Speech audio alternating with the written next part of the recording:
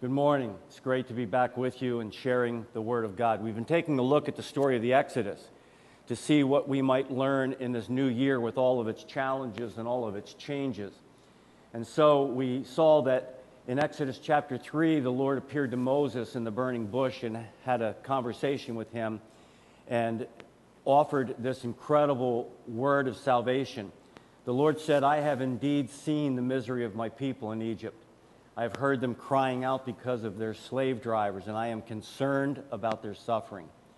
So I have come down to rescue them from the hand of the Egyptians and to bring them out of that land into a good and spacious land, a land flowing with milk and honey." And I don't think there's any one of us that wouldn't want to be able to say of the Lord's relationship with us that He heard our cry, He saw our misery, and He has come down to help us. And looking back on the cross of Calvary, that's exactly the testimony that each and every one of us who have put our trust in Christ have, that God has been a help to us. But we saw that God had a choice of leading them to war or leading them to the desert, so He took them through the desert, and then eventually they came to the land. And last week we left you hanging. We talked about those stories at the end where it says to be continued, and that's exactly what was happening. And the majority of the people at the end of the story last week did not want to do what God had revealed to them. Rumors and opinions were flying. Moses and Aaron were praying. Joshua was standing up and pleading his case against the people, asking them not to rebel. And the people wanted a new leader, and they were ready to kill those that were in opposition to them and had any other way but to return to Egypt. And it says that when the whole assembly talked about stoning them, and the glory of the Lord appeared at the tent of meeting to all the Israelites. And so we begin our story this morning by looking back just a little bit at the story. And so whenever we continue a story, we say previously at Gateway Church, speaking of the Exodus, we talked about embracing the journey. We spoke about that problem that people have. When they look at a problem, it says, looks good, but there are giants in the land. There are always giants in the land. And God has told us that through His Spirit and by His might, we can defeat any enemy of the Lord. We can defeat any enemy of the church. And so be careful when you say the plan looks good, but we need people of vision. And so it was that Joshua and Caleb were the men of vision that had come back and said, we can take this land, we can do it because God is with us. But there were the rumors of men circulating, and in this day and troubled time, we find the rumors of men flying all over the place. There was also the problem of thinking the grass was greener on the other side of the fence. They looked back at what they had in Egypt and said, that's even better than what's in front of us in having to fight the giants that are in that land. But there were people of faith. Caleb was one who made his case that we need to go in. We can do this because God is with us. And so as we continue this story of embracing the journey that God has placed before us, and we as Gateway Church have a journey that God is asking us to walk down, we need to make a decision in the next month, 4 weeks from today, where we will be voting on whether to accept Pastor Caleb as our senior pastor and whether to merge with Redeeming Grace Fellowship. It is a decision that is of major consequence, and we need to have confidence that it's the Lord's leading in the direction that we're going, but we want to be able to embrace that journey. We want to be able to embrace the journey that God is leading us through with this pandemic, with all the social unrest that's going on in our nation, with the political divide and all that's happening. How do we embrace the journey of Christ with all of this, the transition, the pandemic, the unrest, all of it? How do we then fulfill the mission that God has given us to make fully devoted followers of Jesus Christ? And we're going to find some very sobering and some very serious and profound truths about this process of embracing the journey. And it's going to cause us, if we take the time, to really examine our hearts. And I plead with you to do that as we go through the message this morning, because we don't do this often enough. The first thing that we're going to find from Numbers chapter 14 today is that we cannot and must not treat the Lord with contempt. Now you might say, well, I don't treat the Lord with contempt.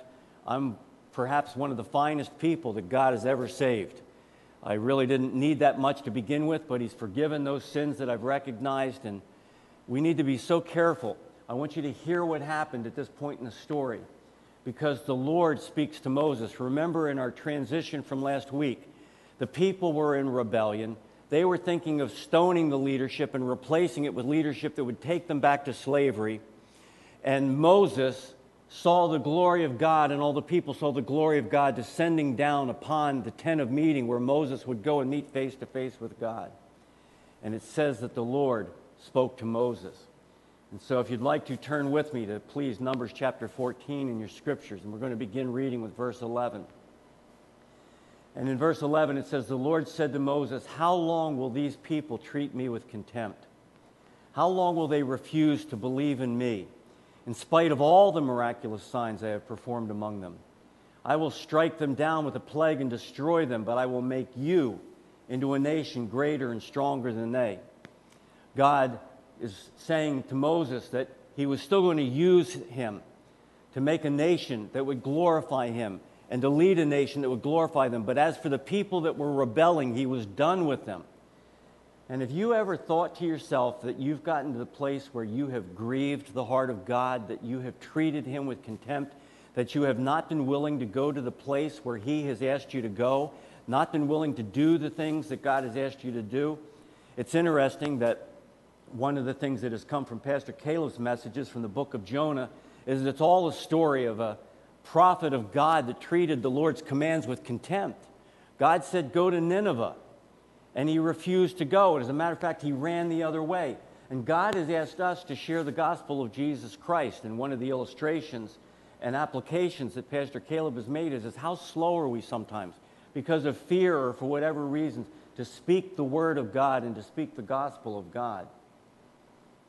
And we need to be careful that we do not treat the Lord with contempt when he's asked us to do something. And he said, all authority in heaven and on earth has been given to me, and I want you to go and make disciples of all nations.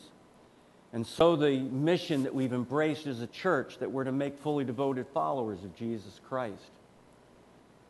Let's not treat the Lord with contempt. And the Lord would go on in this passage in verse 26 of Numbers chapter 14.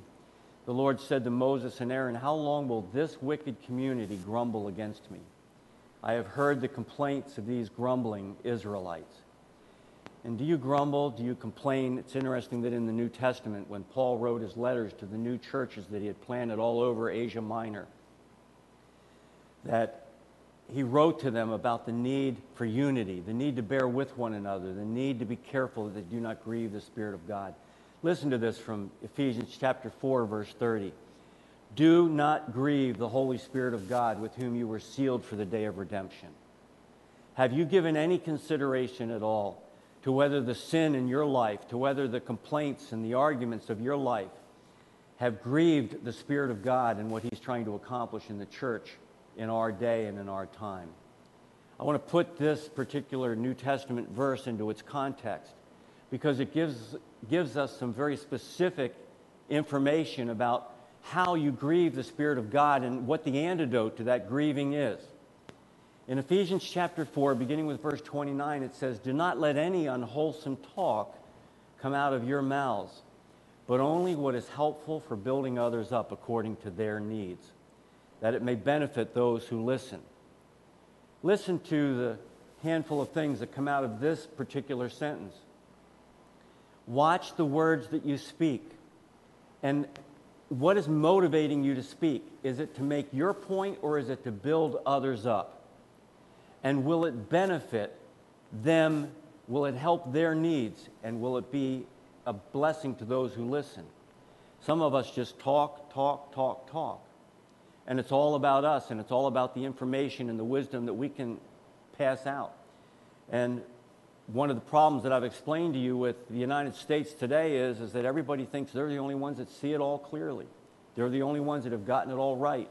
They're the only ones that have the right perspective on the pandemic, the right perspective on social injustice, the right perspective on politics, the right perspective on child rearing, and on the list goes. But he says, watch the words you speak, because with your words you can grieve the Holy Spirit of God. Are you building others up, or are you tearing them down? It's this Spirit that seals you for the day of redemption. He says in this passage, get rid of all bitterness, rage, anger, brawling, and slander, along with every form of malice. Be kind and compassionate to one another, forgiving each other, just as in Christ God forgave you. Now just listen to these words and place it over what is happening in our story in the Exodus. The people were grumbling and complaining. The people were complaining against God. They were complaining against Moses and Joshua and Caleb and Aaron. They didn't like their leadership. They wanted new leadership. They were grumbling and they were complaining. Was there any kindness? Was there any compassion? Was there any forgiveness of others? Were they getting rid of bitterness and rage and anger and brawling and slander? I've been to some church meetings where I've seen anger rise up in people that are in the church. And it's not to have any place there, because this kind of thing grieves the Spirit of God. And all that when people come through the doors, what they would see is kindness and compassion for one another. We need to be a people that are able to forgive one another, because we will sin against one another. And God has asked us to have the same attitude towards others that He has toward us. That as He has forgiven us, we would forgive them. It's interesting, an article that I read just this week in World Magazine from World News Group. It was entitled 2020's Church Divide. And in this article, it talks about the effects that the pandemic has had on the church and politics and social unrest, but it concentrates mostly on the pandemic. And it says this in the article, that adding to the dynamic is the fact that usual modes of discipleship and fellowship, meeting in person, reading facial expressions and body language, touching each other, singing and laughing together, they're gone. No seminary courses prepare pastors for deciding whether to close their churches, when to open, which ministry to cut, or how to care for the sick from 6 feet away, or, I might add, from even farther away when you're not allowed to go into the hospital. Some churches have fired their pastors over their decisions on the pandemic, the article writes. Many pastors have lost church members, spent hours explaining their decisions to an offended party, or lost track of who's stopped engaging and who's fallen through the cracks. One couple in California doesn't think their church takes the coronavirus serious enough. One family in Texas left because they thought their church restricted too much. Many churches have families from both sides of the spectrum in their congregations, and pastors feel like they're twisted into pretzels trying to minister to both. It's like trying to nail Jell-O to a tree, one pastor told me. No matter what they decide, somebody's mad. Pastors are wearing themselves out trying to manage other people's emotions. And so, whether it's the pandemic, or whether it's social unrest, or whether it's just the day-to-day functions of the church, are you treating the Lord and His mission with contempt?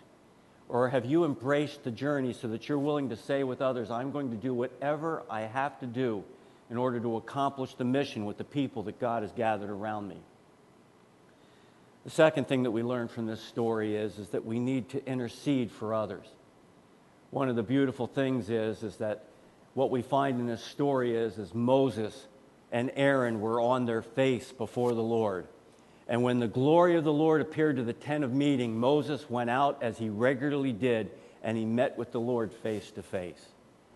And so it is that Moses said to the Lord, if you do this, what you're saying, if you do not bring this people into the land and you bring a plague among us, then the Egyptians will hear about it. By your power you brought these people up from them. In accordance with your great love, Moses says to God, forgive the sin of these people, just as you have pardoned them from the time they left Egypt until now. Moses knew about the ongoing work of forgiveness in the lives of the nation of Israel. He knew about it in his own life, and the people of God need to be so confronted and so impressed with God's forgiveness of them that it's their desire for everyone else to be a forgiven people.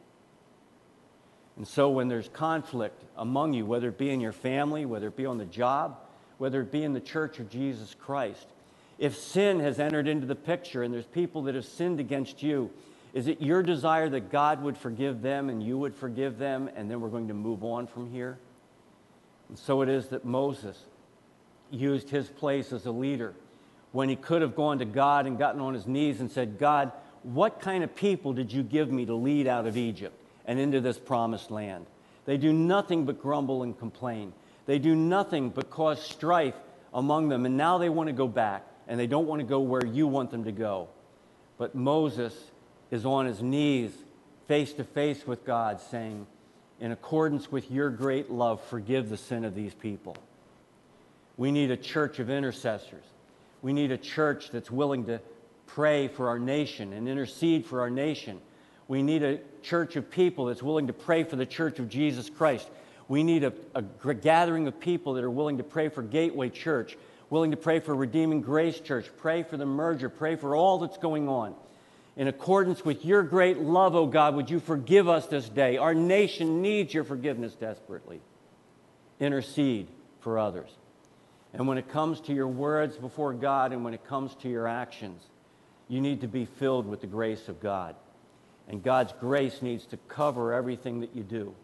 And so in the middle of Moses' prayer in Numbers chapter 14 and his discussion with God, he says in verse 17, now may the Lord's strength be displayed, just as you have declared. And you might say, well, now what is the Lord's strength? We ask God to do all kinds of things, and in the name of Jesus, we want his power to be displayed. But do you not realize that in the name of Jesus, his power was displayed on the cross? And what was that message? That message was one of grace, and that message was one of love. And so he says to the Lord in his discussion with him, now may the Lord's strength be displayed. The Lord is slow to anger, abounding in love and forgiving sin and rebellion. Yet he does not leave the guilty unpunished. He punishes the children for the sin of the fathers to the third and fourth generation. In accordance with your great love, forgive the sin of these people, just as you have pardoned them from the time they left Egypt until now. Are you willing to let this message of grace surround all that you do? Are you willing to let the grace of God and what he's done in Jesus Christ affect the way that you look at other people and the goals and the motivations that you have for everything that you do, everything that you say to them, everything that you speak? When you walk into church on Sunday morning, do you have stories that you want to tell because they make you look good? Or have you ever come through the doors of the church and said, my goal this morning is that I might allow others to be built up in Jesus Christ? My goal when I pray is that others would be built up in Jesus Christ. My goal in the Church of Jesus Christ is that others might know this story of redemption, that they might own it and they might join us on the journey. We need to let God's grace fill us, and we need to let it affect everything that we do. I love the second verse of that song that we sing, Take Us to the River. It says, take us to the mountain, referring to that image in the Old Testament that when God went and met with the Lord face to face. Because that mountain is symbolic of the mercy of God reaching out to mankind. And we need to go to the cross of Jesus Christ. And that's why in Hebrews chapter 12 it says that when you run this race of life, the Christian life that's set out and marked out for you, you need to run it with endurance, and you need to fix your eyes on Jesus. He's the one that went before us. And that race led him to the cross. And no matter where the journey of God takes us, whether it be on a smooth and straight road or whether it's through the most difficult road that we've ever walked and ever traveled, may the Lord's strength be displayed in us, the forgiveness that is ours in Jesus Christ. Let God's grace fill you and affect everything that you do. We also need in our lives to acknowledge the discipline of the Lord. The children of Israel in the Exodus had troubled God greatly. And I want you to hear the words of the Lord in response to the intercession of Moses. In Numbers chapter 14, verse 20, the Lord replied, I have forgiven them, as you asked. Nevertheless, as surely as I live and as surely as the glory of the Lord fills the whole earth, not one of the men who saw my glory and the miraculous signs I performed in Egypt and in the desert, but who disobeyed me and tested me 10 times, not one of them will ever see the land I promised on oath to their forefathers. No one who has treated me with contempt will ever see it. Have you ever stopped in your Christian life and wondered that you haven't received something of the blessing of God because of sin in your life or because the sin around us is so great that God is troubled by the sin of the church, troubled by the sin of you as an individual? Have you ever, and that, we've talked a lot in Pastor Kayla's messages about the need for repentance. We saw that in Luke chapter 15 in the story of all the lost ones, the need for repentance and the joy it brings in heaven. We saw from Jonah the need for repentance and that he cried out that salvation belongs to God. But we need to acknowledge the discipline of the Lord. The Lord says, I have forgiven them, but yet they will not enter. And we need to be willing to say, God, even if you withhold any blessing other than the forgiveness of Jesus Christ, I will still be faithful to you because I realize the sinfulness of my heart makes me unworthy of all that you've given me. God does discipline his people, and he disciplined the nation of Israel, and so it is that not one of them, other than those that had proven faithful, would enter that land. And so we get to the place now where we challenge you to be the faithful one. And it's interesting that he says this, but because my servant Caleb has a different spirit and follows me wholeheartedly, I will bring him into the land he went to, and his descendants will inherit it. He goes on in this passage to talk about the fact that I will also allow Joshua to go into that land because he was willing to trust me, and he had a different spirit and would follow God wholeheartedly. And so what we find here is if you want to be the faithful one before God, are you willing to follow the Lord wholeheartedly with all that you are, and then enter into the blessings that God has for you? We need to be the faithful one. And then finally, we find in this passage that if you're going to embrace the journey, it involves obeying God's word. And here's one of the most troubling things about the people of Israel with their desire to follow God and to do it their way. All throughout the land, they wanted to be able to create God in their image, and we saw that with the golden calf. They wanted God to lead them in their way, and so they wanted to be directed in any way, and they didn't want to fight the giants in the land, so they turned back. And we have a problem where in America we're doing the same things.